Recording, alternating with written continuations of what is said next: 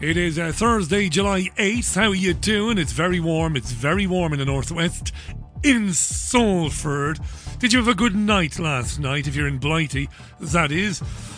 Congratulations to England and England's fans. Welcome to Thursday's Richie Allen radio show live from Super Salford. It's the BBG, not the BBC. You're listening to the Richie Allen radio show live from Salford in Greater Manchester.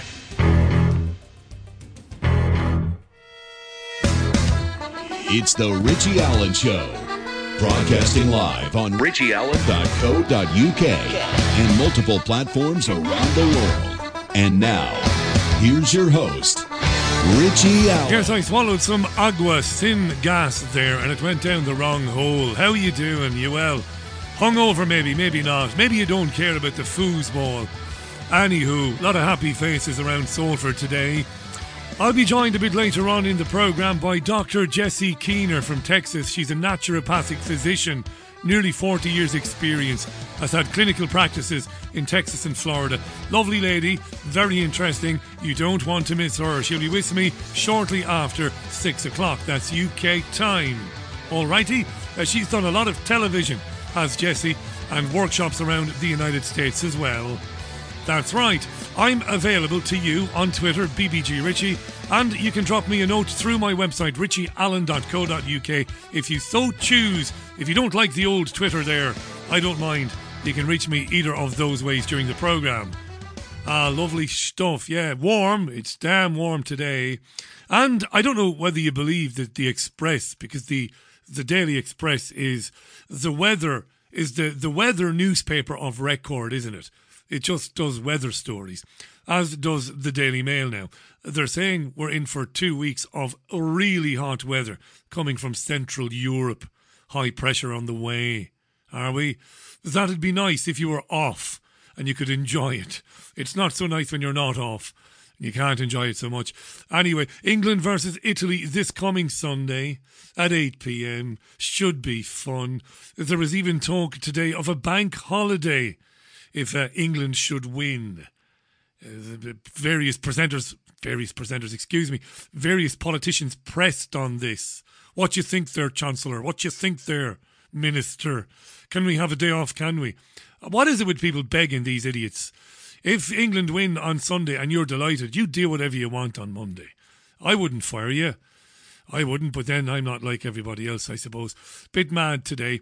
Let me ask you this, gentlemen, and it's for the gentlemen only. Do you have an unusually underperforming undercarriage by any chance? An unusually underperforming undercarriage. How do I say it? Your lad just won't stand to attention. Your swordfish has shrunk down to a periwinkle. You just can't seem to get it up for love. Tiny tallywhacker. All right, I'll give over. If you have any of those, if you have erectile dysfunction, you might have had COVID-19 and you might not realise it. Or maybe you do know you had COVID-19, if it exists, but you're just not adding 2 and 2 and getting 4. Because doctors have been claiming today that COVID-19 might lead to erectile dysfunction in some blokes. Why? Well, one of the claims they have made about COVID way back, and I don't believe it, is that COVID damages blood vessels elsewhere in the body. Now, I can understand why a physician might make a claim that a respiratory infection might cause damage to blood vessels in the chest and in the lungs because you're coughing and spluttering. But they claim that it can do damage to blood vessels everywhere. And they're saying that it might do damage to blood vessels in your penile area. Right? And that it's possible that the infection could inflame the small and narrow arteries that supply the genitalia. And that could result in impotence for some blokes. The Mail Online went big on this today. Big. Dozens of reports apparently of infected men suffering from impotence have surfaced since the start of the pandemic. And they quoted this absolute witch doctor called Dr. Ryan Berglund, who's a urologist at the Cleveland Clinic. Now, I don't have enough money to have a urologist. It's only wealthy men that have a urologist in their Rolodex, in their phones. I don't have one. I haven't made it yet to have a urologist. But anyway, Ryan Berglund, I'd like to be wealthy enough to have a urologist. It'd be fun, wouldn't it? Just to keep him busy, just piss into a cup 2 or 3 times a month and send it over to him. How am I getting on there, Ryan? Am I all right? You're still drinking too much, dipstick. All right, fair enough. Yeah, Ryan Berglund, he said, look, inflammation of the heart muscle is caused by COVID. It's plausible that it could cause the old erectile dysfunction. But then he went on to say that the evidence for this is primarily anecdotal, which is one way of saying that it's bull spit. It's bollocks, basically. No pun intended. It's funny to me because I've been writing about this since last year. We can now add erectile dysfunction to, apparently, among the things that coronavirus causes, vertigo, tinnitus or tinnitus, depending on where you are, depression, stroke, dementia, hearing voices. Do you remember that woman in Spain who whipped off all of her clothes and ran around in her birthday suit, remember? And when she was asked why, she said, I can't do a French accent and I can't speak French. She said she was hearing voices. So they gave her a PCR test and it came back positive. So they added running around in your birthday suit like a mad woman and hearing voices to the many ailments that is caused or are caused even by COVID. Not to mention stuttering, the hiccups, memory loss, sore toe, piles, hemorrhoids, sight loss and psychosis. So you can add erectile dysfunction to the list. But these days, thank heavens for Betsy. Thank heavens to Betsy, or heavens to Betsy, heavens to Murgatroyd. These days there's always Viagra, which I've had no experience of. Personally, I'm going to leave that one there. But if you are suffering from it, I believe that Viagra these days, you don't need to even have a prescription. I believe you can buy it over the counter. You seem to know a lot about it, Baldy. I did my research. Yeah, a parrot swallowed a Viagra tablet in Salford last week. His owner was disgusted with the bird and stuck him in the freezer to cool off. So later on he opened the freezer and he found the parrot sweating. "How come you're sweating?" he said to the parrot. And the parrot said, "Do you know how hard it is to open the legs of a frozen chicken?" I'm here all week long. I'm here. A guy's in hospital with 60% burns. The doctor says to the nurse, "Give him 2 Viagra. The nurse says, "Do you think that will help with the burns?" And the doctor says, "No, but it will keep the sheets off of his blooming legs, won't it, at the end of the day?" What kind of fuckery is this? That's the standard. That is the standard. Right, let's move on to something a bit more serious. It's 8 minutes past 5, by the way. Now, a letter was published in the Lancet Journal, the esteemed Lancet Journal, allegedly, and it was signed by more than 100 witch doctors who call themselves scientists. But they're witch doctors, we know this. And they've condemned the government's plan to lift all restrictions Monday week, so July 19th. "Don't do it," they said to Boris Johnson. "It's unethical and it's dangerous. It's dangerous. Don't do it. It's unethical. Won't somebody please think of the children?" So they want Johnson to reconsider. They're claiming that the rise in COVID-19 cases, driven by the emergence of the so-called Delta variant, will, according to the witch doctors, it will likely continue until millions more are infected, leaving hundreds of thousands with long-term illness and disability. This strategy of Johnson's risks creating a generation left with chronic health problems and disability, the personal and economic impacts of which might be felt for decades to come. There you are. That's what they're saying, these scientists, allegedly. That you don't open up now. Keep everything closed down. Don't let the nightclubs reopen, because millions of people will get more infection. Millions more will become infected. And many will die. Crazy stuff. This is all over the news today. Johnson hasn't responded to this, but don't forget, a final decision on July 19th will be made this coming Monday. Yeah. Speaking of witch doctors, let's hear from one. I told the witch doctor I was in love with you. I told the witch doctor I was in love with you. Ooh-ee. Right, let's hear from a witch doctor. Rachel Clark is her name. She's a palliative care doctor. She was on Good Morning Britain this morning, and old Rachel doesn't want us to open up at all. I'm the same as everybody in one sense. I am desperate for this to be over. I want life to go back to normal. Liar. We all do. But the trouble is, no matter how much we wish for that, we can't just make COVID go away. And at the moment, we're 10 days away from the government lifting all restrictions and literally allowing COVID to run rampant through society. No masks, no social distancing, no restrictions on the numbers who are gathering. And the thing I'm most worried about is already cases are like that. They're just hurtling skyward. Doubling every 9 days. Absolutely. And hospitals at the moment are already receiving influxes of COVID patients now. So the numbers in hospital went up by nearly 40% in the last week. And the trouble is, every single patient with COVID that we're treating in hospital is another patient without COVID that we're not able to treat. And I want you to keep that in mind, okay? The cases go up, people go into hospital. And when those COVID people go into hospital, it means that we're not able to treat other ailments or diseases. Of course, the presenter's job is to ask, why would you prioritise someone with one illness over another? But they never ask that question because they're not very good at doing their jobs. But I'm asking you to keep it in mind because we will come back to it.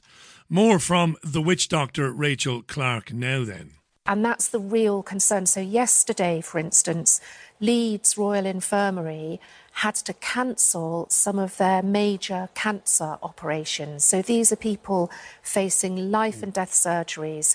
They're being delayed because there were no intensive care beds because they were filled up with COVID patients. What does your letter to the government say? I know you've joined with scientists and other medics. And what is it you want them to do? Is it you just want them to slow down, or do you want them actually to make bigger change? So, amazingly, that is Alastair Campbell, murderer, scumbag,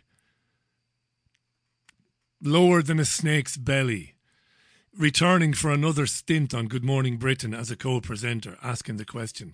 So what is it that the doctors want them to do? So it's a few things. So first and foremost, slow down. There is no reason why the 19th of July is a magic day. That's just arbitrary. It's been plucked out of the sky. It's not based on the science at all. It's down to the fact that businesses are about on their last litre of oxygen. Maybe not even a litre of oxygen. They're about to go bust terminally. And the implications for the economy, but also for the health service of millions of people losing their jobs and livelihoods, well, those are unimaginable. So we need to stop all of this silliness immediately, is what one of the presenters should have said but didn't. At all. Slow down. Wait until a higher proportion of the population are properly vaccinated. So wow. Wait until a higher proportion of the population is properly vaccinated. 65% of adults in the UK, sadly, woefully, have had 2 doses of one jab or another. 65%. Again, the presenter could jump in at any time and point this out, but they're all on the same team, you see. So at the moment, 50% of the population has had 2 vaccinations. 65. She lied through her teeth. Well, no, she didn't. 65% of all adults, of course. There are children who haven't been vaccinated. She's getting to the crux of it now, you see. Half of us, only half. Yeah, they want to vaccinate children. They don't care so much about older people. They do. They want rid of older people. Of course they do. But their priority is to get the jabs, the poison, into the children. So we're back to this again. The jab. That's what it's all about. Delay. Do not take restrictions off. Make it even more excruciating for people. Make their lives unbearable, miserable, intolerable, until you break them down so that they offer up their children. We've had the jabs. I haven't now. Of course I haven't. But parents will say, we've had the jabs. We've had to.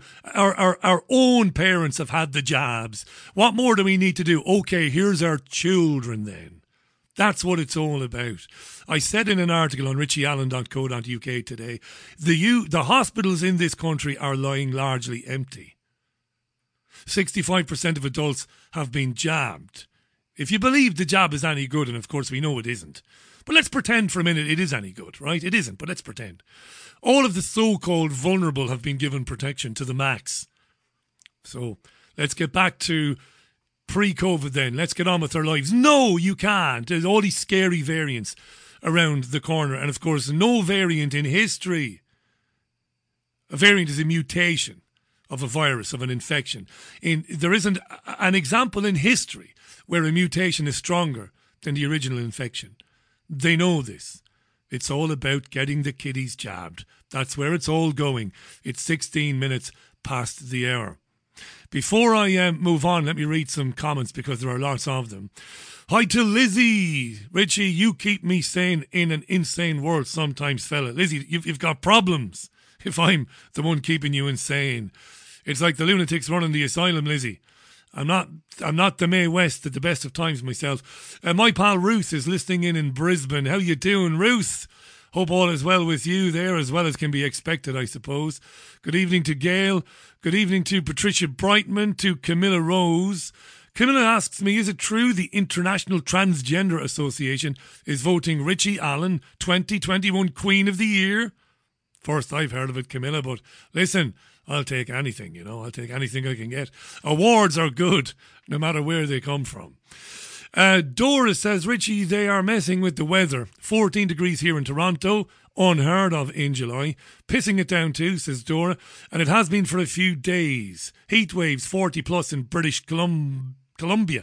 There's summit up, love, says Dora, who was on one of the phone-in programmes earlier this year and was very good as well. Hi to Mark. How you doing, Mark? Let me scroll up there. BBG Richie, by the way. BBG Richie. Ruth says it's the vaccine that will cause problems with the old tallywhacker and cause women's fertility problems too, not coronavirus. Hi to Moinga, to John Pierce. John says, I thought you were going to say the parrot went stiff in the freezer. James says, low standard jokes, those, Richie. You make a much better radio show presenter than a comedian. I've never claimed to be a comedian, James. Thanks for your interest. Thank you very much. Hi to Vic. Hi to Dean. Heavens to Murgatroyd. Not heard that for ages, Richie. Neither have I. That was a blast from the past. Andy says COVID disappears when you switch off the news. Gail says, I would rather live fully for a week than live in lockdowns for 20 years. I agree with that. Carol tweets, why are the football and tennis fans allowed to sit close to one another and not wear masks? Search me, Carol. They're pilot events, according to the government. They're testing everybody on the way in. Hi to William McGregor. How you doing, William? Hi to Faisal. Angela Lambert says, I got my vaccine control group card today. Angela, what does that mean, your vaccine control group card? Fill us in there if you don't mind. Hi to Paul. And that's all of the tweets so far. 18 minutes past the hour. Shall I take a tune because it's so warm outside? I know, what's that got to do with it? What's one got to do with the other? I don't know. But I'm taking a tune. And then I'm coming back with plenty more news. You are with the Richie Allen Radio Show, live from Salford in the northwest of the UK. Richie Allen Show Towers, me, the BBG. This is Ryan Paris. Ryan Paris. And a little bit later on in the programme, and you won't want to miss her, I'll be joined by none other than Dr. Jessie Keener. She's very good. Ryan Paris and Dolce Vita on the Richie Allen Radio Show, 22 minutes past 5. The water I'm drinking is repeating on me, and it is water, it isn't neat Bacardi. I don't know what's going on there. It's going down the wrong hole. Could be swallowing too quickly, that could be it. Don't you love the double entendres, don't you? Maybe you don't. Ryan Paris there. Right, let's to the emails. Hi to Mike, who says, Richie, greetings from County Down. I only use Viagra to stop myself from rolling out of bed. Bum, bum, bum. Tsh. I like that. I like that. And hi to Francis McMorrow. Francis, thank you for the lovely, kind words. Let me confirm to you and to everybody else, Mark Boyerski was on the programme on Tuesday. He's an amazing bloke, fantastic. Could listen to him all day, great pal, selfless. Can't say enough about him. And at the end of the programme, he said, I've got this beautiful Moldavite crystal. It's wonderful. It is, by the way, beautiful. Anybody who sends Richie or supports the programme by sending £5 to it or €5 between now and next week, we'll go into a draw for the crystal. Yes, Francis, you are in the draw, and everybody who has taken part thus far and who will take part will be in the draw. Trust me, I'm not a doctor. All fair and above board. Thank you so much again to Mark Boyerski. Do check him out at markboyerski.com. Lovely gentleman. Watch him on YouTube if you get the chance as well. Lovely stuff. Hi to Richard Kelly, who says, long lad COVID. Yes, I see what you did there, Richard. Marvellous. Right, millions of people are deleting the NHS app from their phones. It took them long enough, didn't it? The bloomin' Egypts.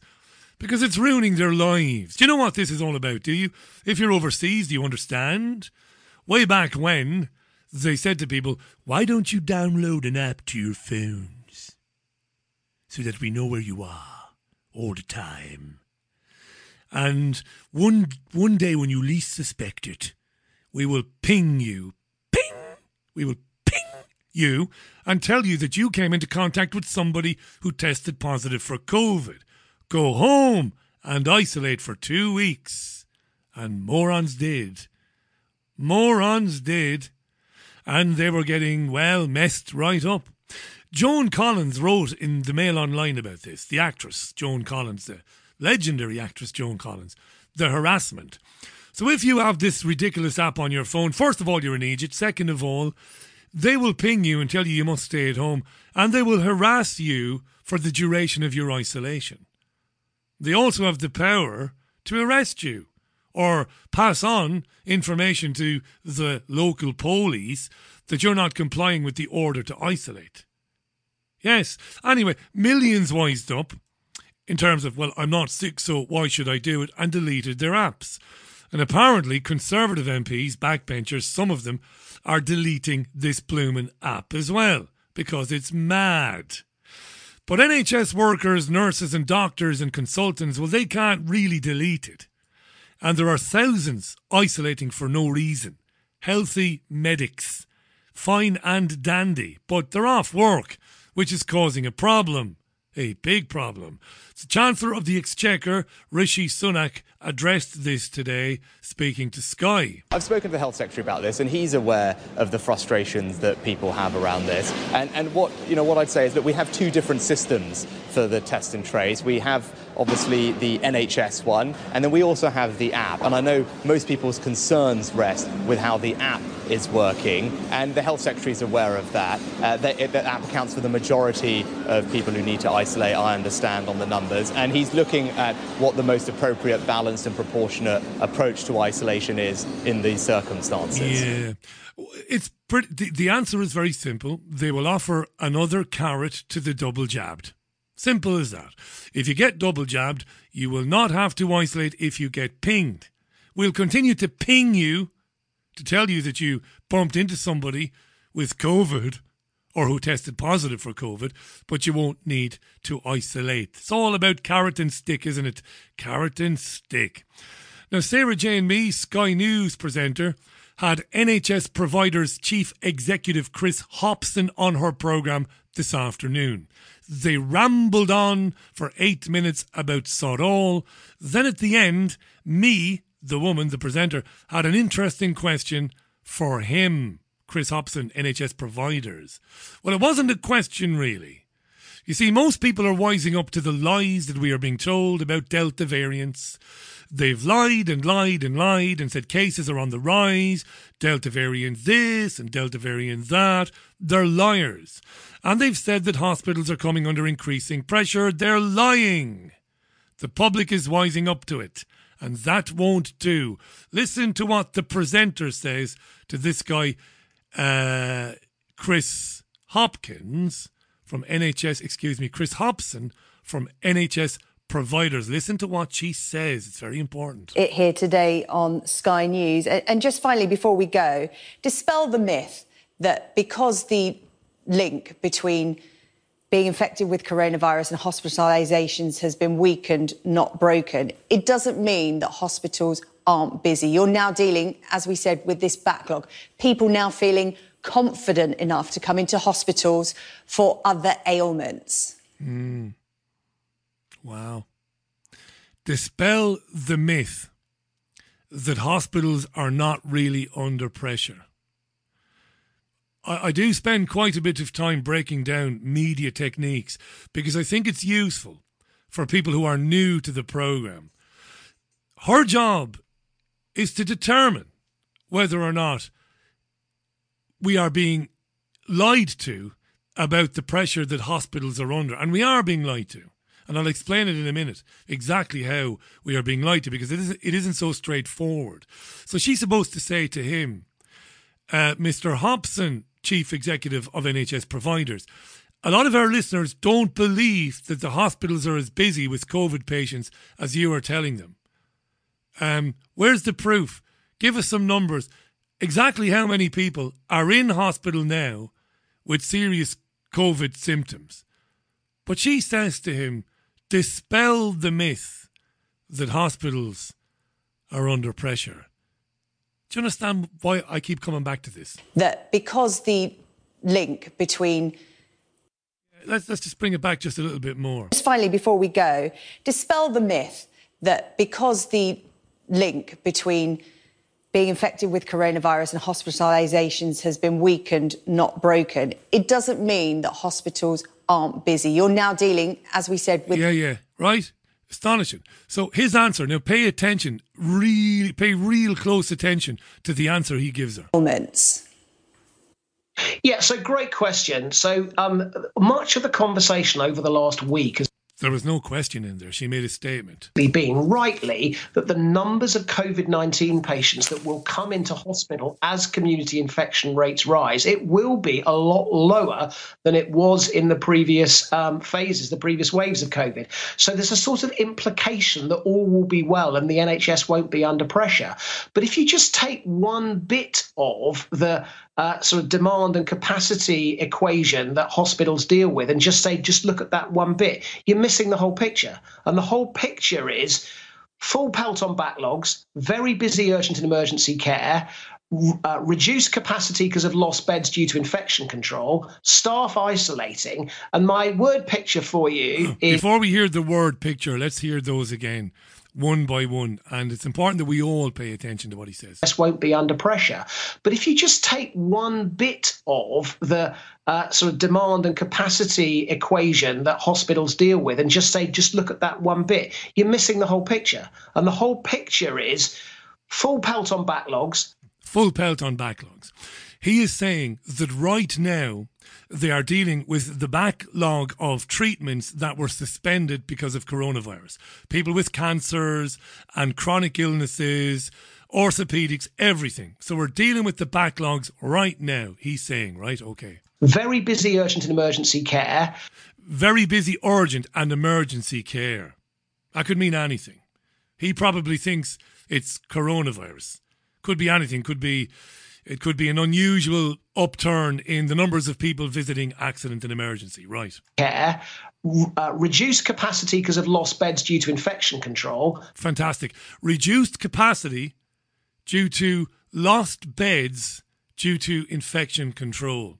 Reduced capacity. We don't have very many beds because we took out lots and lots and lots of beds for social distancing reasons when this scam began last year. So we don't have the beds anyway. We're trying to deal with all of this backlog, right? All these people we didn't treat that we left basically to die when we were treating nothing but COVID. And he goes on. Staff isolating. Staff isolating, which you just talked about, which is staff getting a message from the NHS app to tell them that they bumped into a positive COVID person and they should stay at home even though they are perfectly healthy. Hardly any, not hardly any beds, but far, far fewer beds than ever. Massive staff shortage, right? You see where this is going, right? And my word picture for you... My word picture. if you've got a river that's really very full already and the ground is sodden, it doesn't take a lot of extra rain for the river to overflow. Yeah, but the rain is you. You've caused the rain. You have. You decided to prioritise coronavirus and nothing else. You did. You decided to reduce the amount of beds on hospital wards because it was for social distancing reasons. You dipstick, you and your NHS bosses, you decided to ask the nation to download an app so that when they got a ping on their phone, even though they were totally healthy, not sneezing, no temperature, that they would stay at home. So it's your fault that you've got a staff shortage now. All of this is your fault. You're the rain. She should be saying this to him. This is journalism 101. It's so easy. Paul Ripley said to me, Fab Radio 2, one of the greatest guys you'll ever meet. He said, Richie, teach journalism again. No. What's the point? Because none of you are going to get on the television or on the radio. This is basic stuff. He's the rain. Him and his mates at the top of the NHS pyramid. Wrecking the NHS. And he's crying about it. And this is all leading now to him saying that we really shouldn't reduce restrictions because we're overwhelming the NHS, but you're overwhelming it. And here's something else you don't know. In the last 30 years, bed capacity has been reduced by 50% across the United Kingdom, at a time when the population of the country has been growing exponentially. In the last 10 years, the country has grown year on year by a population the size of the city of Cardiff. Think about it. The country has grown in number by a couple of 100,000 or more people a year. Far more. You're reducing bed capacity and staff. This is long before the COVID scam. This has all been planned. None of this is just bad management. It's what they want you to think. It's just bad management. We just made a few mistakes. No, this is all leading up to this. Have the beds over 30 years. Less staff. Go back to last year before the scam. Johnson, when he was running to be re-elected Prime Minister after he'd won the Tory leadership contest, Johnson before COVID was talking about putting more NHSs. Jesus, Richie. Johnson was talking about putting more nurses in the NHS because of the shortage of them. This was pre-COVID. Perfect storm this is. Perfect storm. And the presenter should be pulling this apart, piece by piece, with this guy and blaming him and said, stop talking about rain. Don't be giving me these analogies now about rivers overflowing and sodden riverbanks that are going to be overwhelmed by water. You're the water, dipstick. You are. But no. So the point here is that because we're so busy and we've got capacity problems in terms of beds and staff... But made by you. Not by you specifically, not by you, Chris Hobson, but by your mates. You're the reason you've got no staff. Because they're all isolating. And because you allowed the staff numbers to dwindle over the years anyway. And you've got no beds. Well, that's your fault as well. Right. It's not going to take very many cases, extra COVID cases, before hospitals are going to have to, something has to give. And the point we've been making today is that, unfortunately, the one bit that hospitals can control... Wait for this. ...essentially is the speed with which we get through those care backlogs. So... If we do see rising number of COVID cases, and this is already happening in some places, we will have to dial back on the speed of that backlog recovery. Oh my God. And you would imagine at this stage that she jumps in, even somebody who's never, even a person who has no inkling as to how the media works or what journalism is, you would imagine at this stage that she would jump in and go, hang on a second now, why the priority for coronavirus? What do you mean you're going to stop treating cancer patients again? And chronically ill people again. What do you mean you're going to have to dial back on that if COVID cases keep going? But she just stands there like a mannequin. One bit that hospitals can control essentially is the speed with which we get through those care backlogs. So if we do see rising number of COVID cases, and this is already happening in some places, we will have to dial back on the speed of that backlog recovery. So the thing I want to reassure you and your viewers about is that this is the kind of classic dilemma that trust chief execs have every day of the week. And this guy is sick, isn't he? He's sick, this guy. It's their job to provide the best quality care to as many people as possible. But we just... No, it isn't. It's their job to prioritise a respiratory illness that doesn't affect the vast majority of people in the country at the expense of everything else, leaving people to die, leaving people waiting for treatment for 12, 14, 16 months, leaving children languishing in their homes while their mental health is deteriorating. That's what you're doing.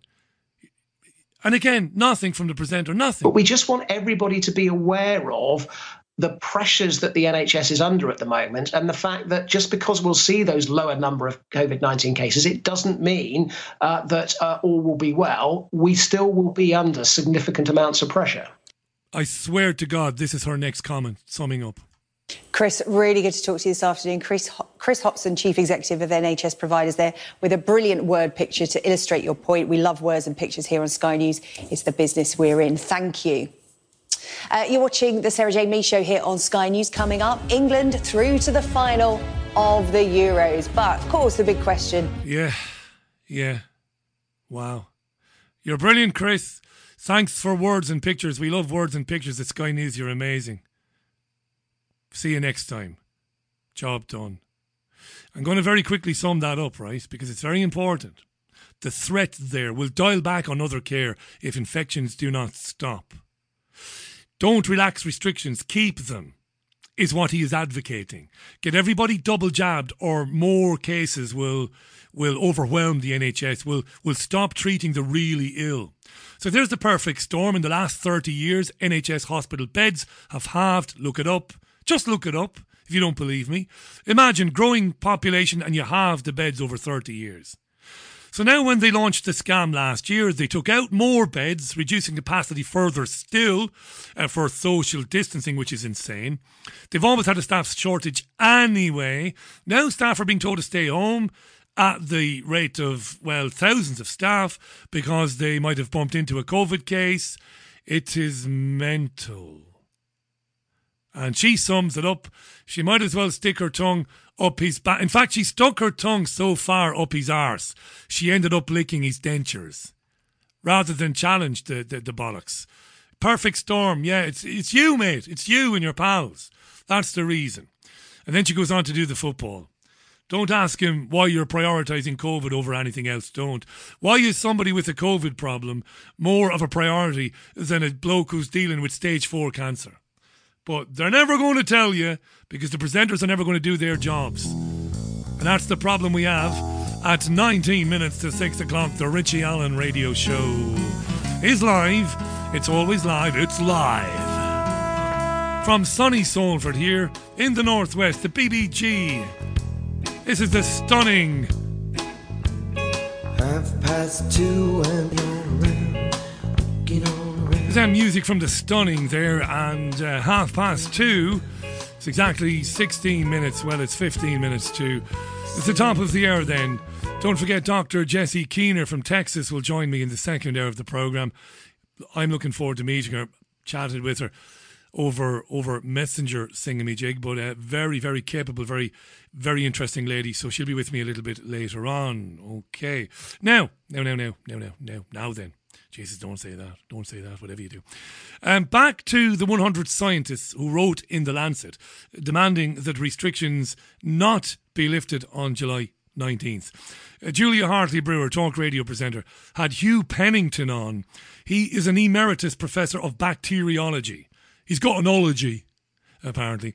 It's an experiment, says Hugh, lifting these restrictions all at once. Well, it's a bit of an experiment. Here he is. Well, it's certainly an experiment. And of course, the debate really is how potentially dangerous it can be, because nobody knows really what's going to happen. We've got to try and see. And other countries are saying, oh, well, it'd be very interesting to see what happens with the UK, because they're trying this experiment, relaxing the regulations. We know the regulations work. They've worked in the past. We've got cases down. They're relaxing the regulations. The virus is still around. Let's see what happens. And particularly, we're in a novel situation because of the strength of the vaccination campaign. And that is nearly drawing to a close in the sense of having caught nearly all the people who are at risk. Not everybody, but nearly all the people who are at risk. And so let's move on, see what happens. And clearly, there is room for change, and there's room for having local controls being brought in if there's a local big outbreak and so on. We don't want to talk about that because... Well, but people need to. And again, that's why a lot of people are excited about what we heard from the Prime Minister on Monday, but also very wary of what happens in not just coming weeks, but coming months. What I find fascinating is giving people back the freedoms which, frankly, the government should have had no right to take in the first place, telling people to stay in their homes, shutting down businesses, telling them how many people they can have in their home, not allowing people to take their own decisions about their own, not only what their relative risk was from COVID, their relative risk of the people around them, and indeed what they're willing to tolerate to have the life they want. But surely the dangerous and unethical experiment isn't giving people their freedoms back. It's taking them away without any cost-benefit analysis in the first place. We knew really early on, by April, May last year, that there was a huge cost to lockdown in terms of people not coming forward for cancer treatment and the like, and in terms of people being locked in their homes, businesses under. That toll has carried on throughout. The damage to our children, to our businesses, the economy. No country's ever improved the health of its nation by getting poorer, and that's exactly what we've had a deliberate policy to do in the last year. Shouldn't that be the experiment that should be regarded by scientists as dangerous and unethical without any evidential basis to it? Hugh? Yes, I think so. It's a question of doing a risk analysis, risk assessment, and saying, yes, I mean, the population is at risk from cancer, from heart disease, and all the other things that are not being handled as well as they might because of COVID. And then you balance that against the harm that COVID is doing. Well, we've knocked the COVID on the head by the vaccination program, not completely. We haven't killed it off, but we've reduced it very substantially. So I think it is time to move ahead and say, right, let us relax the regulations which are causing all this collateral damage, as it were, and see what happens. And we can still respond to it. And this virus works on a local basis. It's looked at, talking about waves, I think is a bit misleading. There are some parts of the country that have managed to escape, not unscathed, but pretty well compared to others. And clearly, what we have to make sure is we have a system for coping with any local outbreaks that happen. And nobody seems to talk about that very much, but that's how the way we deal with food poisoning, for example. We don't put the whole country into a kind of massive... We have sound rules to protect the public, but we don't actually overreact, or we shouldn't. We don't overreact. Well, that sounds less... That doesn't sound as unpalatable as national lockdowns. What he suggested. He said, let's put it on local authorities. Sounds good, not to me, not to you, but it sounds good maybe to Julia Hartley-Brewer's listenership, right? But that's ultimately where it's meant to go. It's meant to be put on local authority and ultimately the private sector to drive restrictions and even to drive local lockdowns. So it might sound good. Well, if it goes to local lockdowns, well, we'll be okay down here. We'll be okay down south. But up north, no, eventually you'll always be in a lockdown at one time or another. So this guy Pennington sounds reasonable, this bacteriologist, but he's another idiot, basically, another useful idiot for the system. And Brewer can't seem to understand that. Again, she should stop him and say, well, listen, no, forget about local lockdowns. There's no need for lockdowns, Hugh.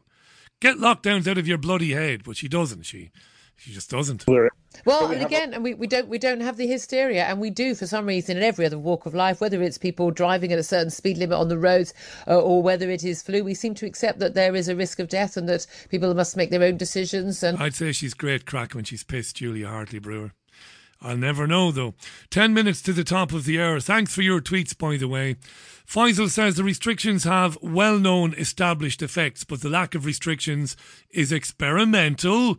It's exactly what he was saying there. And then, pushing for local measures rather than national, which is the same thing or worse anyway. There you go. BBG Richie on Twitter if you'd like to say anything about any of the things we're discussing this evening. All righty.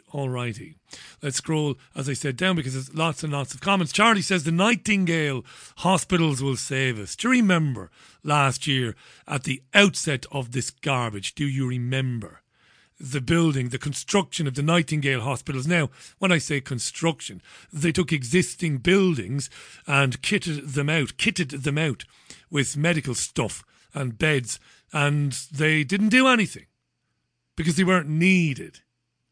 This is the essence of the lie that we've been told over 15 months. Even when they said COVID was raging, even with less beds in the hospitals were fine last year. It's a gargantuan lie.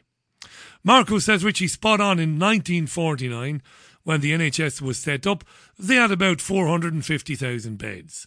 Now it's about 160,000, with a population growth in that time of nearly 20 million. There is a show or a documentary called The Great NHS Heist on YouTube by Dr. Bob Gill. I'm aware of that, Marco, and it's very well put together. That's right. That's what they've done. They've reduced capacity over the decades while population growth was basically exponential. And it was deliberate. It's not a mistake, You can't chalk that one down to a mistake. Are we reducing beds, are we? We are. Population is growing, is it? Yeah. You don't make a mistake like that. It's deliberate. And it was done for many reasons. One of them was, of course, to privatise the NHS. Of course. Lots of reasons. And now we're seeing a very big reason. It's a cull, what is happening here. How many people have died in the last 14 months because they couldn't get cancer treatment? How many people died because they eventually ended their own lives? How many people died of other illnesses? Strokes, heart attacks, that could have been dealt with fairly quickly. I don't know what the number is, but I'm guessing it's way more than the bullshit number of COVID deaths, because they tell us 130,000 people died of COVID. We know that's nonsense. We know it's nonsense. That isn't my opinion. That is nonsense. How do you list the COVID deaths? Well, anybody who dies within 28 days of testing positive for COVID. Massive heart attack because he couldn't get a screen. He couldn't have a scan on his heart. Massive heart attack. Dies of a heart attack, but 3 weeks ago he tested positive for COVID. He's listed as having died of COVID. This is the easiest conspiracy, I think, in my independent media career, the easiest one to pull apart. It's such a lie. It's so easy. It's so simple. Probably, maybe, that's the thing that is most distracting for the perplexed. It's the most distracting thing for those who kind of understand what's going on. It's so easy to dismantle this story. But what are you going to do? Just keep talking about it, I suppose, until we just end up, I don't know. I have a premonition. I've had a premonition of dying on air doing this. Just dying, just expiring. Because it just goes on and on and on and on and on. Right, okay. Right, it's 5 to 6. There's another story I found interesting. It isn't COVID related, thank God. Maybe it is, I don't know. It is kind of, actually, but it's more to do with education. Fox News presenter Tucker Carlson wants cameras in the classrooms in his country, in America. The Fox News host is worried about the madness that children are being subjected to. The ideas, the theories that children are being exposed to that they shouldn't be. So he thinks cameras in the classroom might be a solution, Tucker Carlson. We're educating our children to become adults and run the country that they're inheriting. So why don't we know what's happening in the classrooms? Why don't we have cameras in every classroom? Again, it's obvious. We have cameras monitoring Congress, city council meetings. Our police officers are required to wear cameras. What's the argument against that?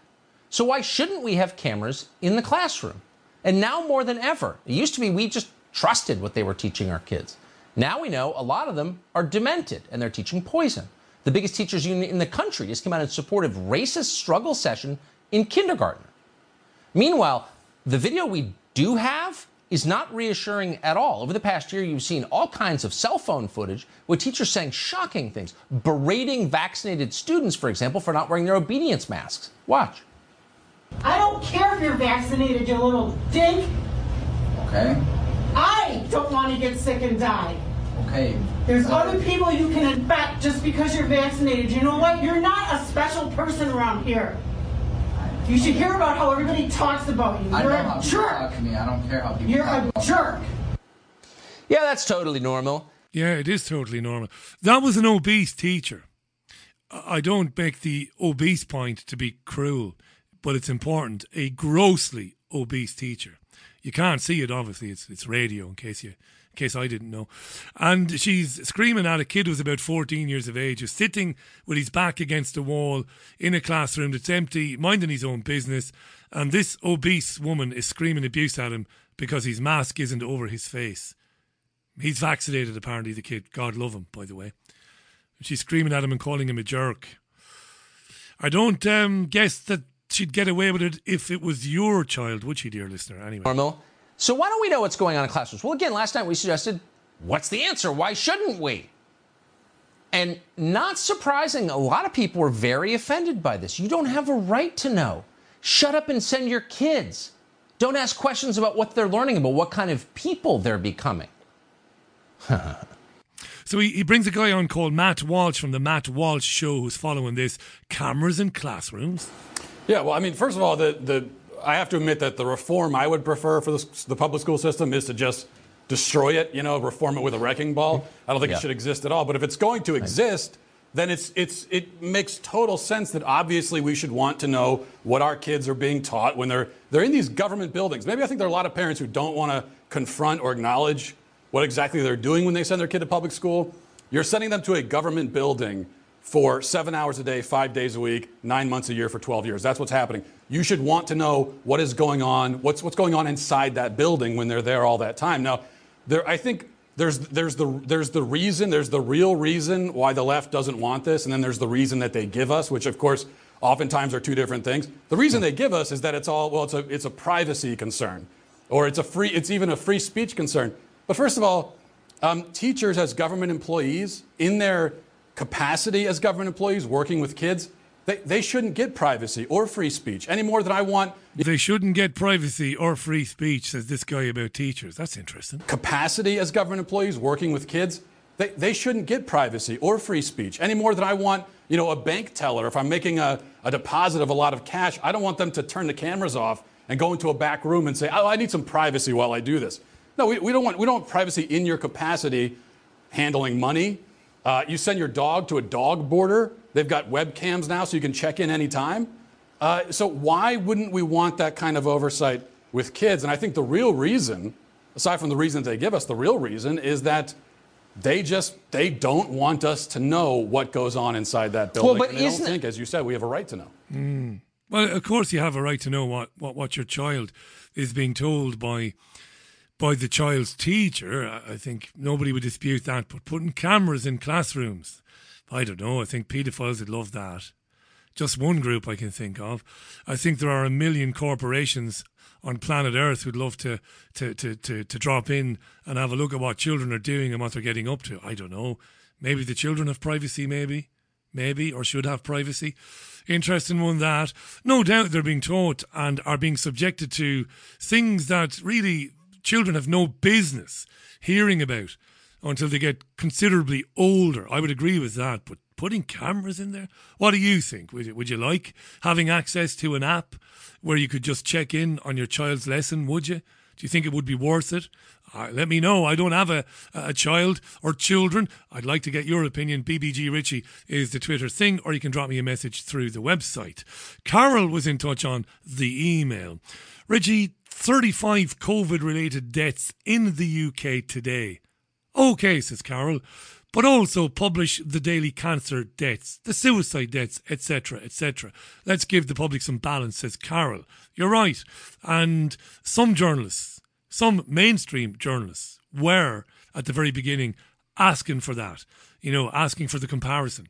But then they were presumably told to shut up about it, and they dropped their protestations about the daily death numbers. The daily death numbers, of course, as you well know, Carol, I don't have to tell you, was a thing to basically drive, to scare the living bejesus out of people.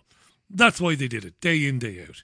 Knowing that people would become mortally afraid of this infection and would fear getting it and fear passing it on. People had seen enough films over the years about infections and viruses. We've had several of them, big films, Contagion being one, Outbreak being another, conditioned over the years to fearing a plague, bubonic plague type thing, SARS-CoV-2, SARS-CoV-1, bat flu, avian flu, all of this stuff that went on over the years, foot and mouth disease, all of these things were kind of priming people. We've been primed over about 20 years, psychologically primed, without even realising it, to fear infection. We didn't realise it. And then they bring out this rubbish last year, this COVID bollocks. And maybe some people, maybe now looking back, maybe can't understand why they were so terrified of it.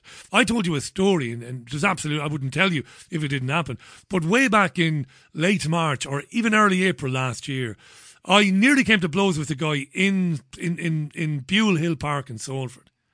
Because my then, she's not mine, she's my partner's, to be honest about it. But our golden retriever was very young then and was a messer, was a nightmare, would run up to people and jump on them. And you can imagine, early April, it's mucky and messy. And you don't want your dog getting muddy paw prints all over somebody. And she jumped all over a bloke. And I went to extricate the dog from the bloke. And the bloke jumped back and very rudely and very loudly told me to stay fucking back. I said, I'm just taking the dog away from you. I don't want her to get, dirty you, to spoil your clothes with her paws. That's all I'm doing. I said, calm down. There's no need for the aggression. The guy got even more aggressive. Stay back. You're not watching the telly. Do you not know what's going on? So I gave him a volley of abuse then, because I was at my own wit's end with, even back then, I told him where to go and we beat a retreat. But later on I was thinking, the guy was terrified. Terrified. And then a few weeks after that I was in a record shop. Maskless, obviously. I won't wear a mask, so you're probably talking, I don't know, May, June, maybe a bit later, I don't know. Guy in the shop says, would you put a mask on? I said, no, I won't. Guy started swearing at me. A real idiot now, older, didn't look very well, didn't look like he could handle himself. And I told him, keep swearing at me and I'm going to put you down hard and you won't come up. Luckily enough, the shop owner, who was a good friend, intervened. But he was terrified, the guy, and later on I felt a bit guilty about threatening to put him down, because I wouldn't really have put him down. I'm not a violent thug, I wouldn't have done that. But later on I was thinking, he was terrified, the guy. Petrified that I was in the same space as him, occupying the same airspace. And I wasn't masked, so therefore I was a bioweapon, potentially. It's no joke. 'Tis no joke. It's terrified people. Right, we're going to move right on, because I have a guest standing by in Texas, and it's time we got her on. It's 4 minutes past 6. It's the Richie Allen Show for Thursday, the 8th of July, 2021. 24 degrees in Salford, which is warm for this part of the world. And this is Elbow, Guy Garvey from Bury, which is just up the road. One day like this. Drinking in the morning.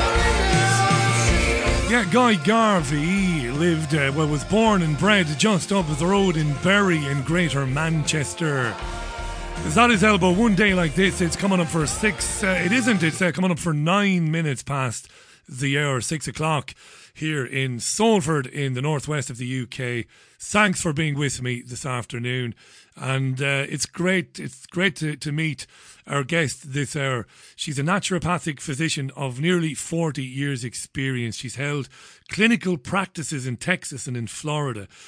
She's a quantum practitioner as well, working with natural remedies such as herbs and homeopathy, has had her own television programme and has led dozens of workshops all over the US. Delighted to welcome to the show, all the way from Texas, Dr. Jessie Keener. Jessie, welcome to the programme. How are you? I am doing fantastic, and thanks so much. Not at all, thank you. You're doing me a big favour. I'm delighted to meet you. Before we talk C-word stuff and all the madness that we're experiencing, I'd like to ask you for your take on, because I know that like other doctors with integrity, like yourself, I know that you've been heavily censored by social media. What do you make of your former president launching a class action lawsuit against Twitter and Facebook, amongst others? It sounds good, tentatively. What do you make of it, Jessie? Well, first of all, I say it's about effing time. And secondly, I'm all for it. And I think there are millions, probably at least 100 million Americans that are all for it. So I think he had to wait till he had enough ducks in a row so he could go for the win, because Mr. Trump does not enjoy a lose. No, he doesn't. So I'm ecstatic. Really good, isn't it? And over the years, being a journalist and a producer over the years, I've learned a little bit about class actions. Now, you correct me if I'm wrong, but I understand that in a class action, the person who files, so that's former President Donald Trump, so he's the plaintiff. Other plaintiffs then, and there presumably might be hundreds of thousands who might join the class action, they will have to basically go along with Mr. Trump's lawsuit, and eventually they might appoint a steering committee to manage all of these cases. So anybody really, Jessie, can join in and say, listen, my First Amendment rights were infringed by Facebook or Twitter, and they can join with the president. This might become massive. And it will. Mr. Trump does not like to do things on a small base. He really enjoys the bigger, the better. So this will become massive. This is just I think, and it's backed by fact, this is one of several very important lawsuits that have been initiated. That's a major one. Richie, we're going to be very excited down the road. It's going to take time. These wheels of justice will move slowly, but we're all going to be very satisfied because that will win. And it needs to win. I've been censored for the past 40 years straight. Yeah. I've been in jail time in all kinds of ways just for having fact-based, science-based, truthful information for the public. How horrifying is that for you as a physician? You know, you put something out. I have to be there. honest. Yeah. It is horrifying, and I'm used to it, which is pathetic to actually be used to chronic censorship. But I learned about all of this so long ago, and learned how things like the AMA, our American Medical Association, was founded and who put the money up to found it and what their actual mission was. You know, I learned that 40 years ago as a student of well-being from my mentor, who ended up solving a very difficult series of medical problems that I had. And she just calmly said, look, the whole thing's rigged. You can go to my file cabinets, open them up. Here's some topics. Let's start here with how the AMA was founded. Let's keep going. I ended up working with this woman for 2.5 years as her office manager, and she would take trips to Europe to study homeopathy. And I would just sit there and read her files. And I learned about, as a very young adult, I was 25 at this point, I learned about things like censorship. I learned about the weaponization of water with fluoride. I learned about chlorine being a cancer-causing agent. I learned about silver fillings in the teeth, leaching mercury chronically into the body. And I learned all these things as a very young adult. So I'm probably the calmest censored person you'll ever interview. But that doesn't mean I've lost my passion. Fantastic. No, you haven't. No, you're mature. I don't mean an age now, good God, no. But you've got a mature attitude to it. Lovely what you just said there. You talked about mercury fillings. You talked about fluoride in the water. And I've been lucky over the years to meet physicians like yourself and others who showed me, and I used to be very robust with these people. You know, I would argue with them and I would push them to prove the things they were claiming. But they were right and you were right. These many of the illnesses we have are because of these things, mercury and fluoride and other things. And of course, Big Pharma come up with medication, which is very often harmful. But it just kind of little by little manages or appears to manage these symptoms, these problems, but not really doing it. They make billions and billions and billions, and the root cause of the problem never gets addressed. So you're saying then this person was very important to you, Jesse, in showing you that medicine doesn't treat the root cause. It doesn't. It just makes a lot of fat cats very, very wealthy. And in fact, it was never designed to treat the root cause. And in fact, the physicians that were treating the root cause were naturopaths. And Mr. Rockefeller made sure when he funded the AMA that he funded a portion of that to go and eradicate and jail and shut down the natural physicians who were addressing things at the source. Yeah. So we have a pretty evil initiation into what's accepted globally as modern medicine. Brilliant. I don't know if you're aware of this. We won't get into it, but I've been speaking to general practitioners on this program, and I know you won't be aware of that. You've got more to do than listen to me. But in the UK, the authority in this country, the medical authority, is going after qualified general practitioners because they won't prescribe certain medicines, because they're encouraging their patients to deal with their problems using natural solutions. I don't know if you're aware of that, but doctors are under serious pressure here. That astonishes me that they would interfere like that. Well, that's okay, because at least they're going after them but not offing them. In this country, they just get suicided, literally. They just get offed. Do you have anybody in mind now? Because I'm thinking of... Oh, absolutely. Nicholas Gonzalez is one of my mentors who had cures for cancer starting in the late 80s and all through the 90s. And he was clearly not dying of natural causes when he was discovered dead. And this is a chronic thing that's been going on in our country for years now. Of course, it's never going to get covered in mainstream media, but we have activists that are, hiding out because they've been outspoken about how many holistic physicians in America have been killed because they are using things that work instead of using what AMA medicine says to do. Yeah, and I used to interview a lady called Brandy Vaughan over the years. She used to come on with me. And Brandy died this year, didn't she? And I understand that. Yes. I understand in very mysterious circumstances. Brandy worked for Merck. Oh no, I believe this. I've spoken to a gentleman who was a mercenary. Genuine, everybody knew him, knew his name. And he said to me, Richie, Big Pharma the companies themselves have been bumping people off for decades. It's an open secret, really, amongst ex-servicemen and women, ex-forces, ex-Green Berets. This is what they do. They bump off people. It's important to be talking about this right now. We've got on the line from Texas today, Dr. Jesse Keener. Jesse, before we talk coronavirus, I've been looking through your Twitter, and you can talk about anything. You're brilliant. So I wanted to ask you about this before we talk about coronavirus and ivermectin and all the things that are going on, the things that are not happening, which should be happening. Some very strange things are being taught to children in schools, not just in the US, but in the UK as well. And Tucker Carlson from Fox News, I like Tucker's programme. I don't agree with everything he says, but I like him. He's advocating that the classrooms in America are kitted out with CCTV cameras that the parents can access, because parents are very worried about the things that children are being exposed to. Now, I know you are a mum yourself, or a mom, as you say over there. What do you reckon to that suggestion, putting cameras in the classrooms? Well, I think it's tragic that it's gotten to this point, but I don't see any other way. We've got a very serious situation where children are being brainwashed left and right, and they're open books. I raised 3 children very consciously. They're sponges.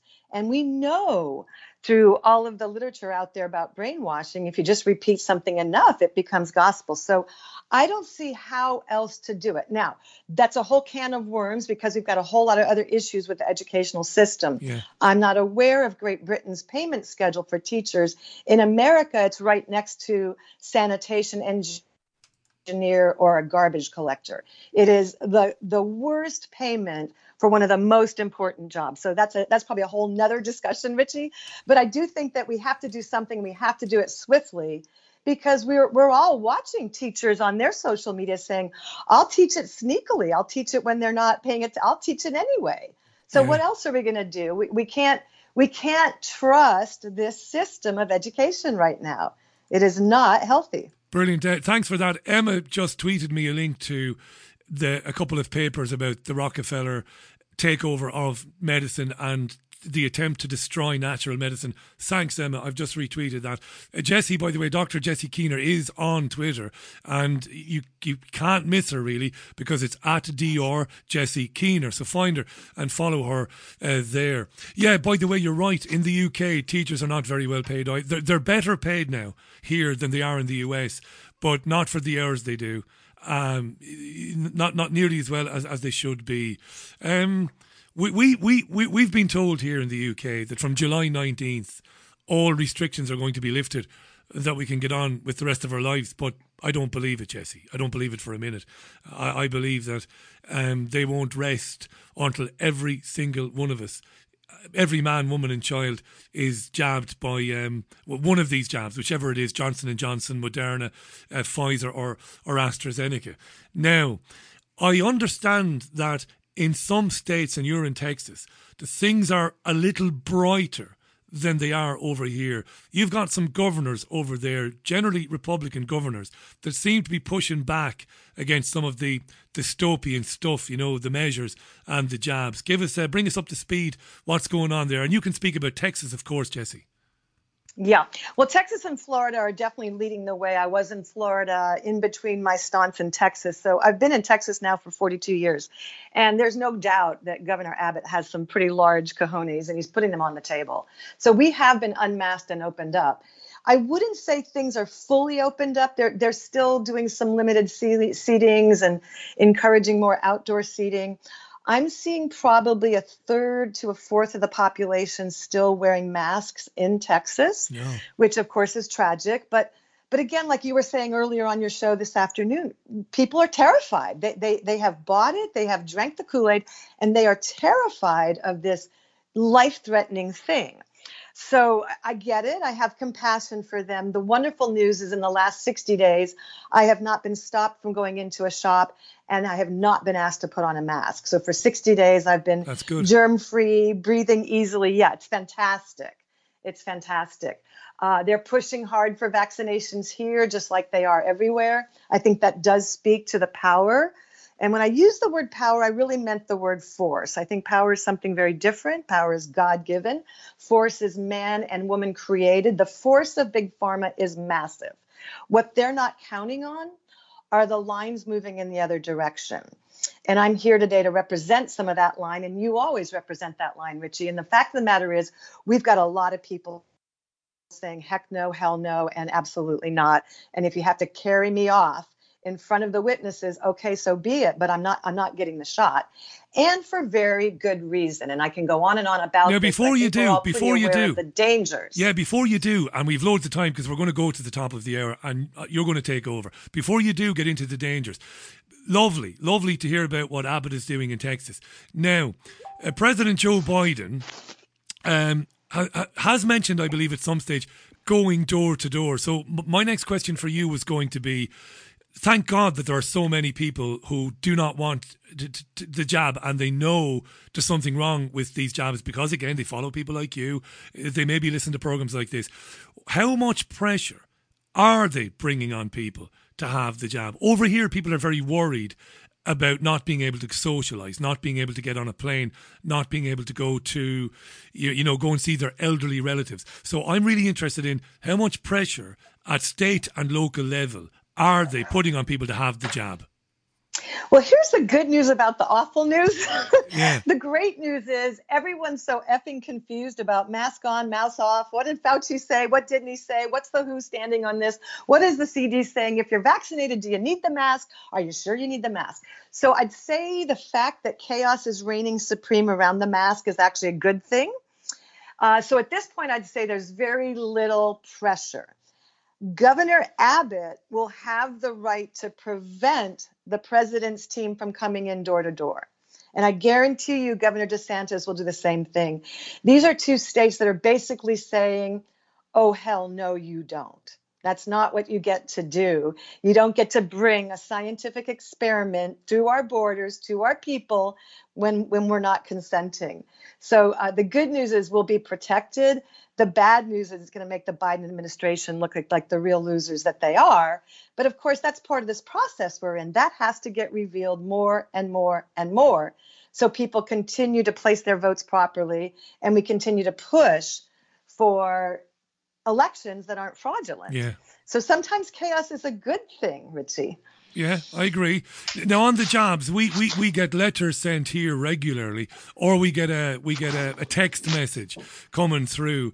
What sort of contact would you have gotten in Texas then, Jesse? Would they be sending out letters inviting people for jobs?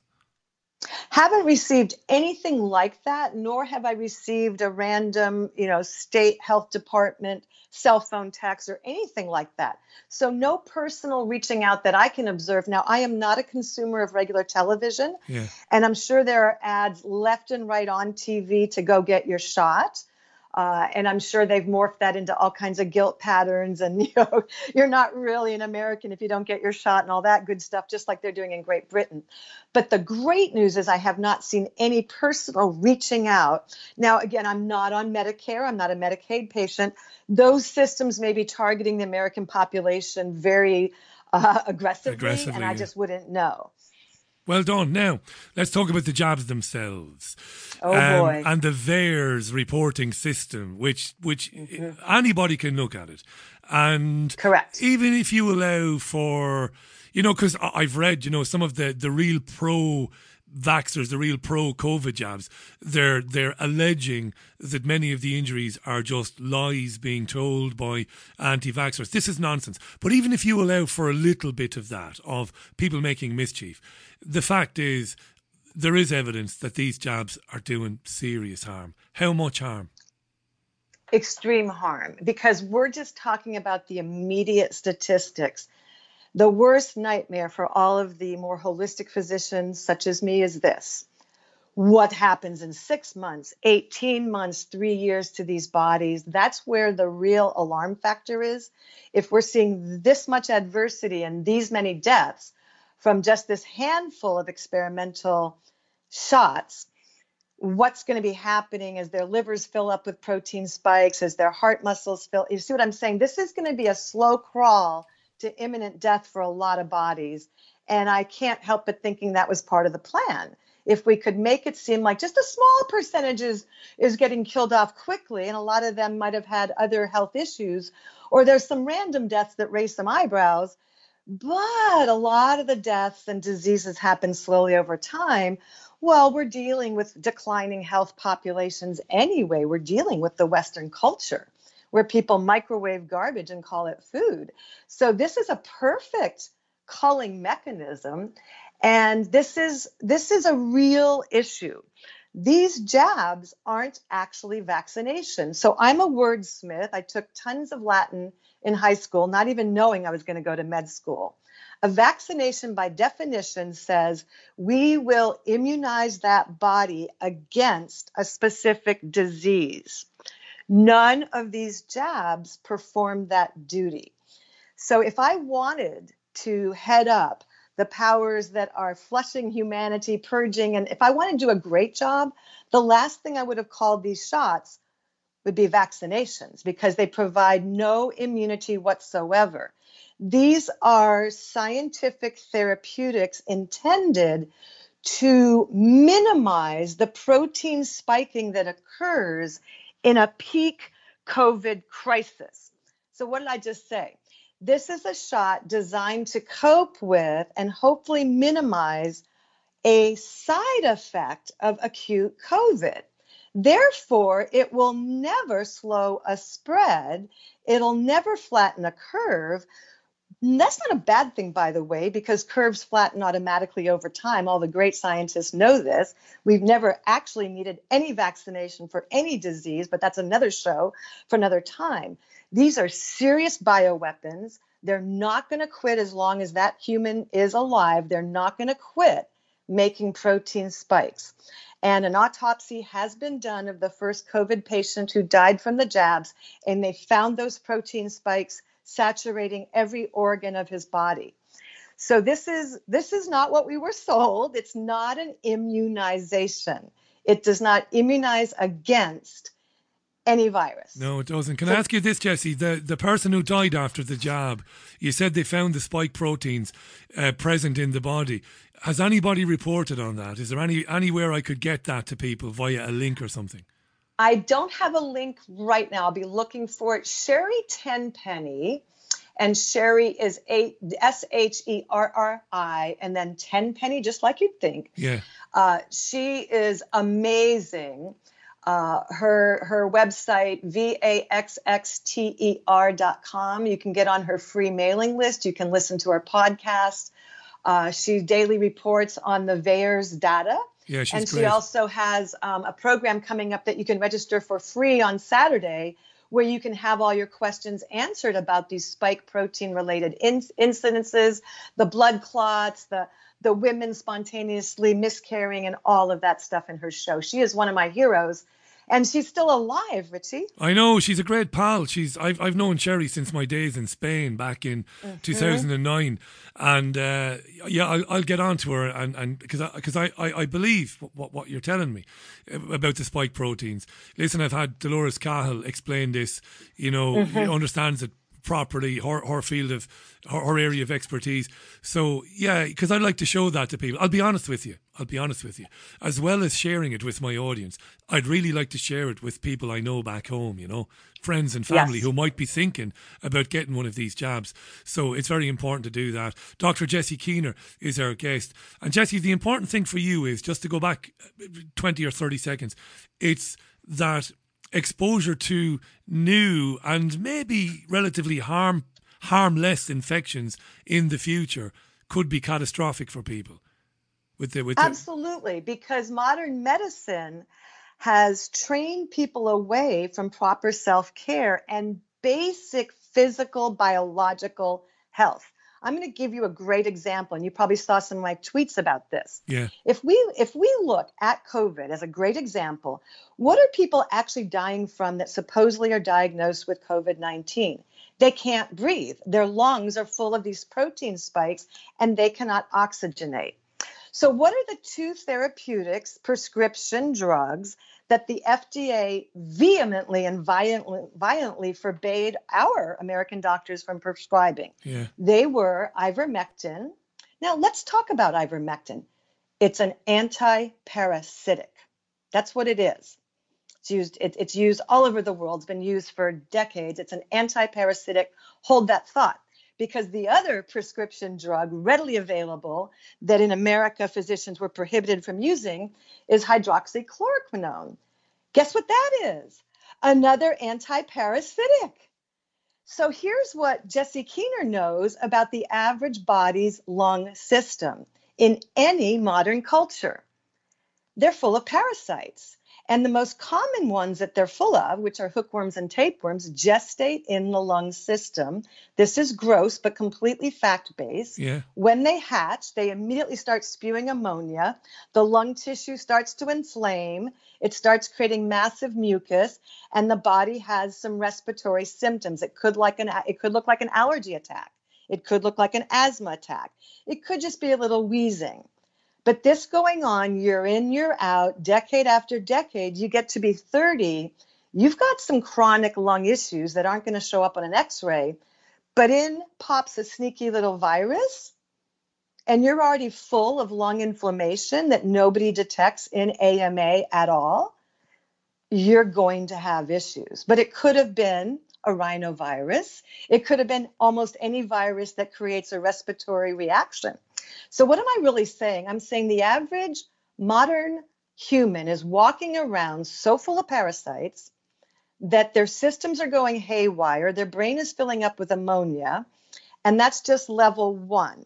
Level 2 is, since 9/11 globally, we've been in a massive post-traumatic stress disorder as a humanity. Yeah. And biologically, that means that our stress hormone is way too high most of the time.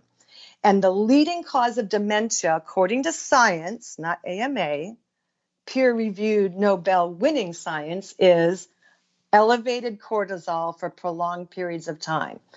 So we have a perfect storm. We have an AMA that doesn't address causes of things. And then we've got brains literally going into early states of dementia in their 30s, 40s, 50s, and 60s. We have the perfect way of keeping everyone confused, everyone in chaos, and everyone with permanent conditions. What's interesting, and that's where we are today. Can I ask you about these parasites, these tapeworms, Yes. and all? How would somebody become infested? If infested is a bad word, how would you ingest a parasite typically? Okay, so this is why it's so sneaky and so bizarre. The eggs of tapeworms and hookworms go airborne. They're microscopic. You can't see them. They can last for up to 6 months on furniture, carpet, upholstery, a drape, waiting for someone to come by, puff up that piece of couch, bounce those molecules into the air that we can't see, and someone or some dog or cat breathes in.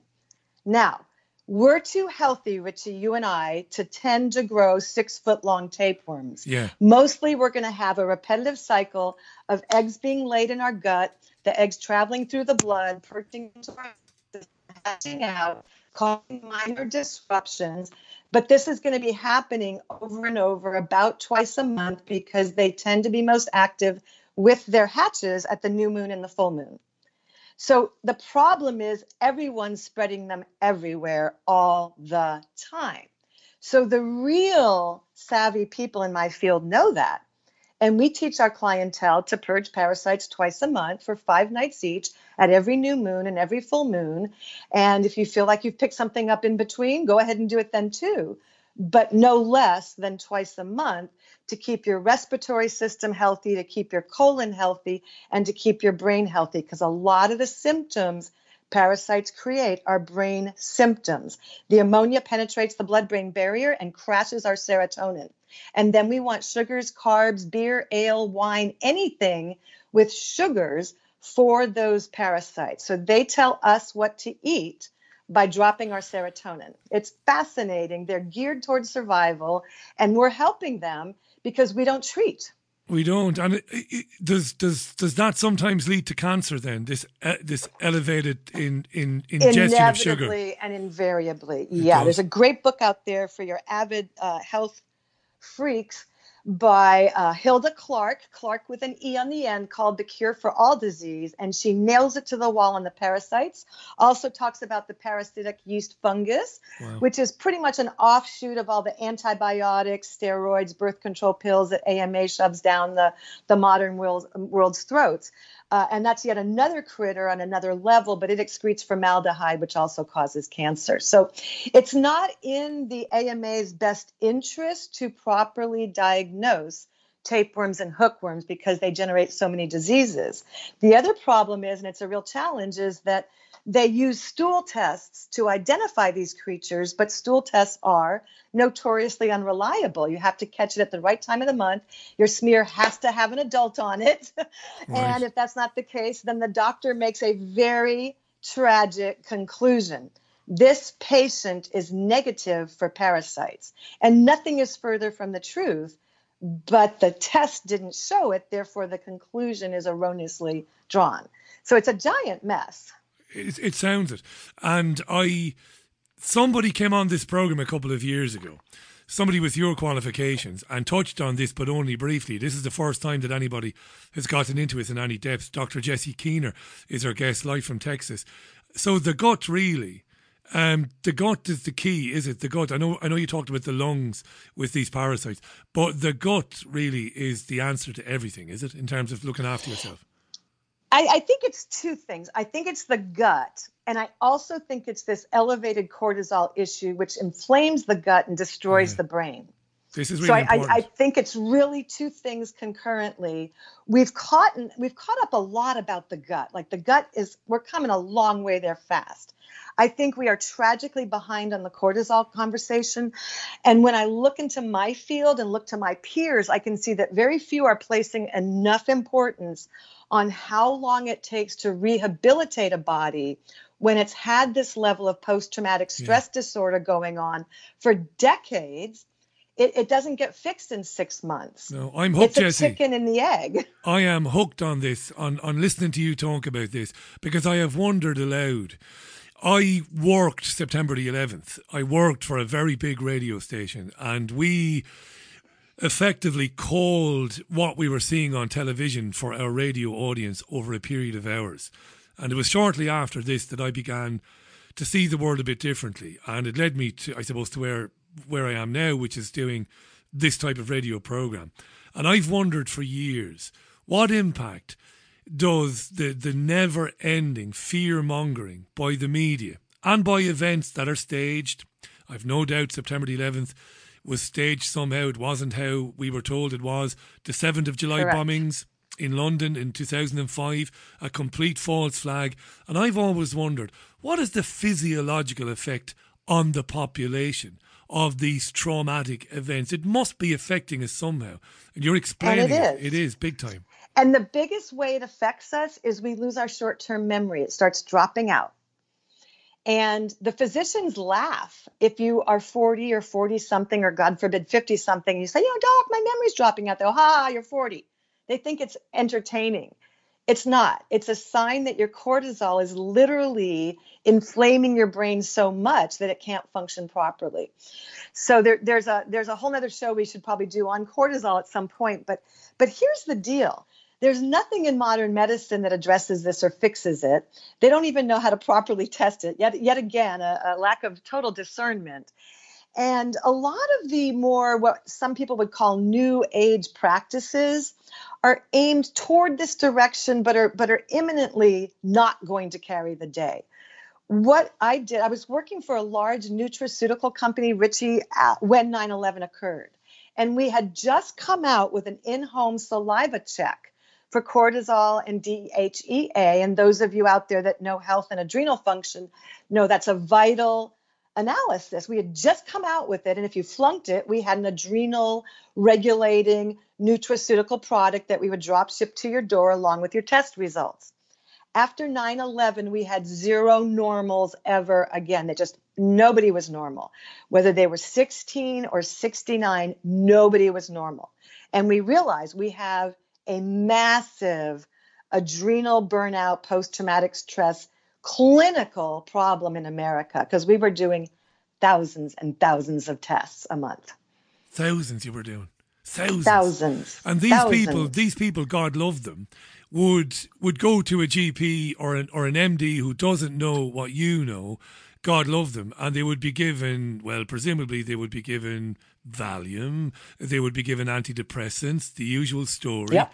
And and of course the terrible things that antidepressants do to people. My mother was on antidepressants for some time, eventually weaned herself off of them, but dreadful stuff, and they don't know. Let me do a very quick summary. Dr. Jessie Keener is our guest, and Jessie's been talking about something that I heard a little bit about some years ago. It's a cutting edge field of medicine and research, really, talking about how we're living with parasites in our lungs, in our brains, in our gut. And they don't always have to grow to big worms like big tapeworms, but they're there. We expel some of them, but we live with some of them. But they do damage. They do damage to our tissue, our body tissue, particularly our lung tissue. Jessie explained how that might very well explain why some people were badly hit by the COVID-19 infection, even though the COVID-19 infection isn't the most deadly or the most virulent virus that there has ever been. It's largely it's largely not serious for the vast majority of people, but it's there. She talked about hydroxychloroquine and ivermectin and why they are very, very, very effective at dealing with this. But of course, they've been banned, and doctors have been struck off and have been terrorised for wanting to use these medicines. And we moved on, and this is great stuff, Jesse. We've moved on to talk about how stress plays a massive part in our well-being, our physical well-being, as much as our emotional well-being, and how events in recent times and recent years have been used to, basically to keep the public, I suppose you could say, Jesse, in a permanent state of agitation and unease. Absolutely. And that makes the public extremely malleable. So that they'll believe whatever you want them to believe. Correct. A virus is so deadly, we need you to destroy your business and lock yourself into your home and ruin the economy. And rather than stand there, because these are not stupid people, we know that, rather than think, come on, give over. They're terrified, like the gentleman in the park who ran from me. Yes. I'm sure the guy's intelligent. I'm sure the guy has got, intelligence like me. I'm sure he can do mathematics and he might speak a foreign language. I'm sure the guy's okay. But he's been manipulated for years into a state whereby he could be convinced that a respiratory infection is going to wipe out humanity. And here's what's even more fascinating. The way high levels of stress hormone, aka cortisol, function, besides starting to drop out short-term memory, it completely dismantles immune function. So all the forces behind the screen have to do is keep having terrifying event after terrifying event after terrifying event, which they are doing quite well, I might say. Yeah. They're very consistent. So we really have to pull ourselves up by our bootstraps. We have to really say, okay, and this is how I look at it, Richie. I was that girl when they said, you'll never have children and we're going to send you to a shrink so you can learn how to live with that. I went home and said, they can't effing tell me what I'll never do. Don't tell me I won't. So don't tell me I'm going to live in fear. I'm going to figure out through breath work, meditation, stretching, how to be in a relaxed state. I'm going to figure out how to not be in that wheel, the hamster in the wheel going around. What if? I'm going to learn to redirect. I'm going to listen to music that makes me relax. I'm going to take charge of my stress level because I promise you, no matter what they roll out next, the game is keep people off center. Keep them stressed and agitated. That way their minds won't function well. That way they won't pull up and say, hey, wait a minute, who's that guy behind the curtain pulling those levers? Yeah, that's right. And we see it now here in the UK. He said, the UK Prime Minister, look, July the 19th, it's irreversible. But it was supposed to have happened on June 23rd. That was supposed to be irreversible. And I can see how it's affecting people. You can see, can't you, Jesse? You can see the stress in people's faces, in their features. You can see it, how upset people are. And you've only got to throw a false flag terrorist attack into the mix now in the next 2 or 3 months. And who says they won't do something like that? And it'll push people back. Cue the alien invasion. This is interesting now. My great friend Jim Mars, rest in peace, a great Texan, Jim Mars. And I know you know who Jim is, or Jim was. God yes, I do. Oh, what a gentleman. Jim used to tell me, it's coming, Richie, one of these days, and he had a great sense of humour, Jim. He said, one of these days they are going to use a staged alien invasion to really terrify people. And you see that, Jesse? I would say that is the next step. Wow. And then my only question is going to be, can we blow up the fraudulent election in Arizona? Can we make a couple of things happen more quickly? Because once all that stuff starts popping, I think there'll be some very swift action. And I'm not going to go into the details in this show now, but we can always come back about that later. Yeah. But yeah, I do think they're going to cue an alien invasion. I did want to add one more thing that's juicy in before we run out of time, which is, I don't know if you know this, Richie. It's not about the alien invasion, by the way, but this is about being prohibited in this country from administrating medicaments that we know will work for our patients, such as ivermectin or hydroxychloroquine. And there are 1,000 medical doctors in America who have come together and they have initiated a massive lawsuit against the CDC and the FDA for restricting their functions and allowing them to allow patients to die in their care. Yeah. It's a massive lawsuit. They have over 100 attorneys. They're very well funded. And this will probably be a deal breaker, but you're not going to hear about it. No, That's you for won't. sure. That's The why I want to bloody make sure I media. mentioned it. It's shocking, isn't it? And Godspeed Yeah. to those doctors who were told not to prescribe ivermectin. Godspeed to them in their lawsuit. Let me ask you this before we do run out of time. And of course, I'm glad that you're talking about coming back, because I'll be having you back if you want to Okay, come good. back. Dr. Jessie Keener is going to be on the show again in the near future, I should say. Now, tell me this, right? There are listeners to this programme and others who say, Richie, I've heard doctors say, they talk about something called germ theory. There are people who say that viruses don't exist and that viruses can't be transmitted. Now, Dr. Andrew Kaufman was on this programme and we had a cordial exchange. It was good fun, and he's a proponent of this theory. And I said, look, I'm a lay man. I don't know anything about medicine, Andrew. But anytime there was anybody sneezing or coughing when I was growing up, if I was in the classroom, I ended up getting it as well. So I tend to believe that a virus can be airborne and can be passed from one person to another. Now, others don't believe it. What do you think? And I'm not going to argue with you because I just don't know. What do you think? I think the answer is yes to both. I think that there are. So remember I said that the eggs of parasites are microscopic and humans are breathing them out and giving them to their dogs as an example, and vice versa. I do think that humans can spread viruses, but I'd like to be more fundamental. Healthy bodies don't get viruses. But what's our definition of health? That's the issue. Yeah. Because when I say health, I mean an individual who's put their gut affairs in order. They're purging parasites twice a month. They're not eating commercial foods at all because they understand GMOs are a killer. So my definition of healthy is going to be very different than, say, the AMA's definition of healthy. So I haven't had a virus in 12 years. I had a virus, a nebulous virus. I felt it. I don't know where I got it. I took a homeopathic remedy for viruses.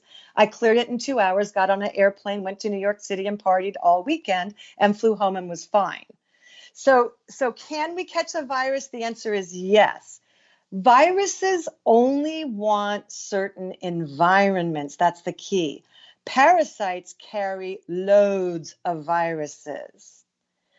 So parasites are usually the primary infection in human bodies, and then the viral infections and bacterial infections are secondary.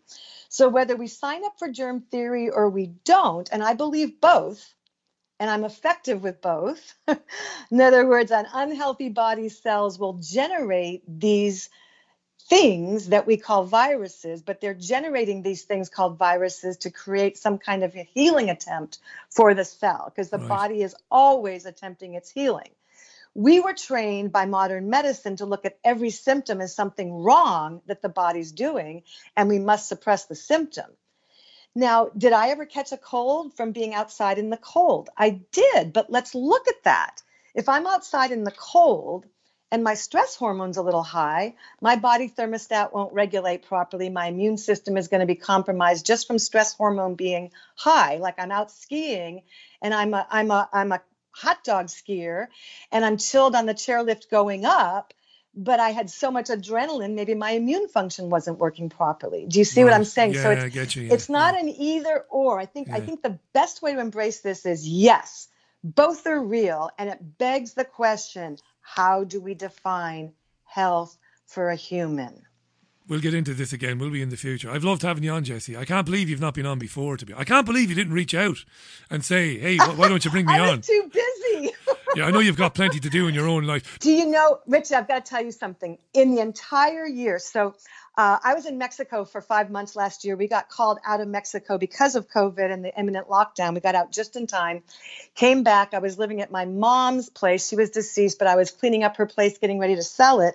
And I was on a talk show, a YouTube talk show, and I went on record, not thinking I'd be censored, for saying, I guarantee this COVID-19 is genetically engineered. And I guarantee the vaccination will be worse. And I guarantee this is all happening so there can be vaccinations. And I guarantee people will be sorry they got the shot. And that was just over a year ago. Nostradamus And over there. Nostradamus I over there in went to Texas. work Yeah. and I said, Yeah. nobody's going to get COVID in my practice. So I was very busy. And nobody in my practice got COVID. Nobody. We'll have to get So into what that did I next do? time. What did you I do? What did you give them? I said, you're not eating any commercial foods, no commercial gluten, no commercial corn, because that stuff is glyphosated up the wazoo. And don't come back to me if you're eating that stuff. I'm not going to help you. So I had to take a bold stand. I said, you're on 10,000 IUs of vitamin D3 with K2, no ifs, ands, or buts daily. You're on 6,000 to 8,000 milligrams of vitamin C as powdered ascorbate, not the ascorbic acid, but ascorbate. You're on 50 milligrams of chelated zinc every day, no arguments.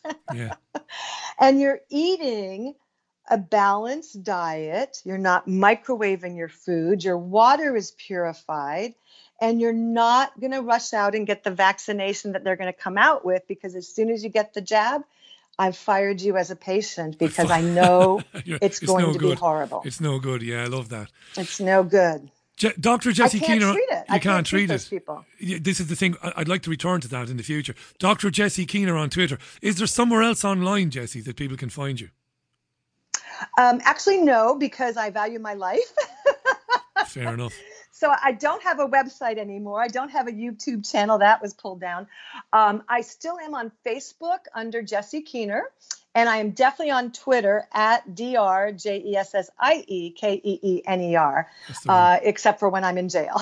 Except for when you're censored for putting out a fact, Yes. a historic It's medical a little too fact. close to home. I know, it's dreadful stuff. Well, look, good luck to former President Donald Trump with that one. Jessie, I've loved having you on. I mean that. We'll stay in touch, obviously. What are we now? We're July, August. I'll be on holiday mid-August. If we could pick this up again late August, I'd be very grateful. I'll be fresh from holiday as well, and I look forward to the opportunity, Richie. And thank you to all your listeners. Thank you, Jessie. Dr. Jessie Keener, live on the line from Texas this afternoon. Lovely to have Jessie on the programme.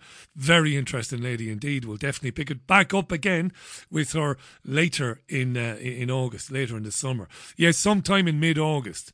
I'm going to have a couple of weeks off sometime in mid-August. I leave it up to the oft-mentioned El Frogo Tremendo. She's not self-employed. She's half self-employed.